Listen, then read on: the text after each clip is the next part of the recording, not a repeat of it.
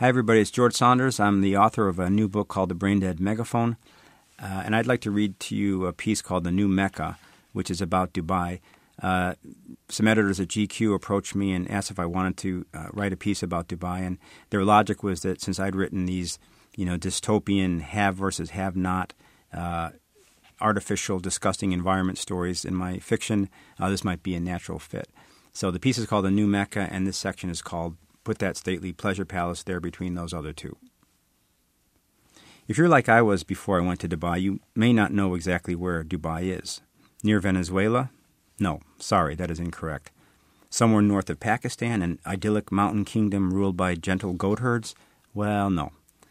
Dubai actually is in the United Arab Emirates on the Arabian Peninsula, 100 miles across the Gulf from Iran, about 600 miles from Basra, 1,100 from Kabul. You might also not know, as I did not know, what Dubai is all about or why someone would want to send you there. You might wonder, is it dangerous? Will I be beheaded? Will I need a translator? Will my translator be beheaded? Just before we're beheaded, will my translator try to get out of it by blaming everything on me? No, not to worry. Dubai turns out is quite possibly the safest great city in the world. It's also the newest great city in the world. In the 1950s, before oil was discovered there, Dubai was just a cluster of mud huts and Bedouin tents along Dubai Creek. The entire city has basically been built in the last 50 years. And actually, the cool parts, the parts that have won Dubai its reputation as the Vegas of the Middle East or the Venice of the Middle East or the Disney World of the Middle East, if Disney World were the size of San Francisco and out in the desert, have been built in the last 10 years. And the super cool parts, the parts that when someone tells you about them, your attention drifts because these morons have to be lying. No one dreams this big or has that much available capital. Those parts are all going to be built in the next 5 years. By 2010, if all goes according to plan, Dubai will have the world's tallest skyscraper, 2,300 feet, largest mall, biggest theme park, longest indoor ski run, most luxurious underwater hotel, accessible by submarine train, a huge 2,000-acre, 60,000 resident development called International City, divided into nation neighborhoods, England, China, France, Greece, etc., within which all homes will be required to reflect the national architectural style. Not to mention 4 artificially constructed island mega-archipelagos, 3 shaped like giant palm trees, the 4th like a map of the world, built using a specially designed boat that dredges up tons of ocean-bottom sand each day and sprays it into place. Before I saw Dubai for myself, I assumed this was bluster. Brag about 10 upcoming projects, finally build one, smaller than you'd bragged, hope everyone forgets about the other 9. But no. Now I've been to Dubai, and I believe.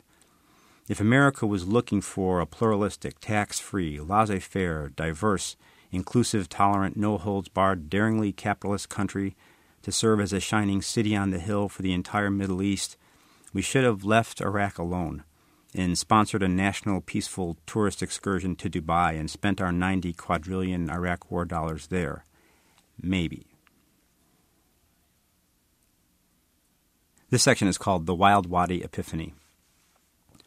A short complimentary golf cart ride down the beach from the Monat Hotel is Wild Wadi, a sprawling themed water park whose theme is A Wadi is Flooding.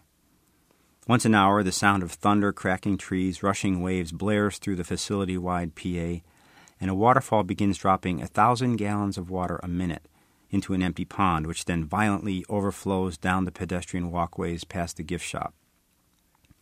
Waiting in line, I'm part of a sort of United Nations of partial nudity. Me, a couple of sunburned German women, 3 angry-looking Arab teens, kind of like the Marx Brothers, if the Marx Brothers were Arabs, in bathing suits with cigarettes behind their ears, who I notice are muttering to one another while glowering. Then I see what they're muttering, glowering about. Several, like 15, members of the United States Navy on shore leave. You can tell they're Navy because they're huge and tattooed and innocently happy and keep bellowing things like, "Dude, fuck that, I'm all about dancing," while punching each other lovingly in the tattoos and shooting what I recognize as rural smiles of shyness and apprehension at all the people staring at them because they're so freaking loud. Then the Navy guys notice the glowering, muttering Arabs, and it gets weirdly tense there in line. Luckily, it's my turn to awkwardly blop into a tube, and off I go.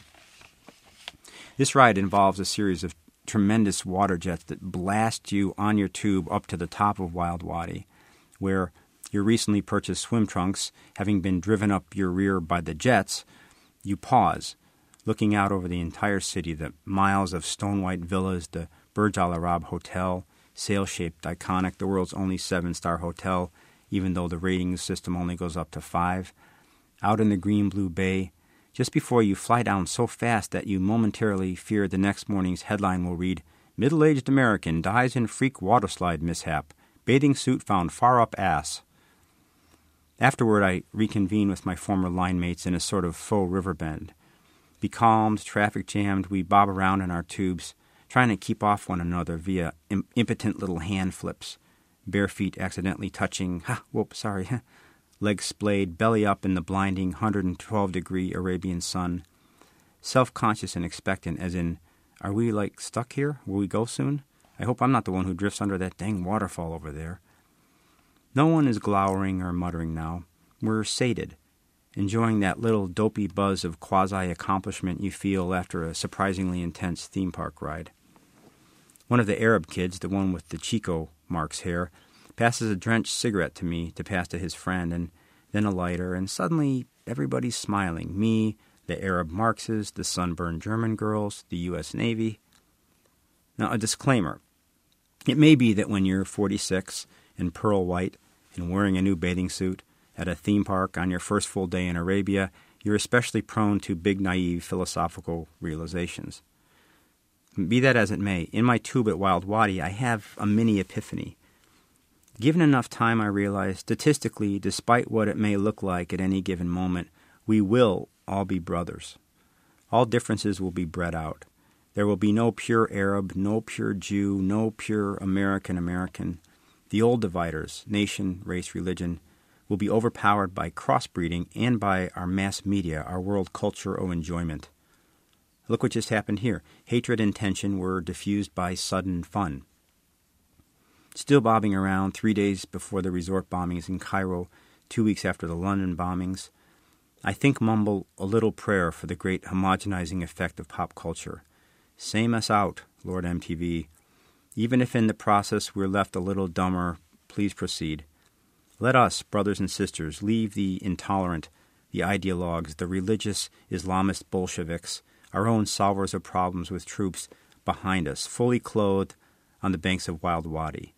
We, the new people, desire fun and the good things of life, and through fun we will be saved. Then the logjam breaks and we surge forward down a mini waterfall. Without exception, regardless of nationality, each of us makes the same sound as we disappear, a thrilled little self-forgetting whoop.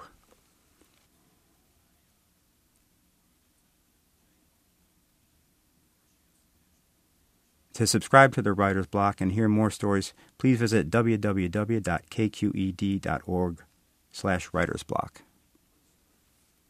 The Writer's Block is produced by KQED.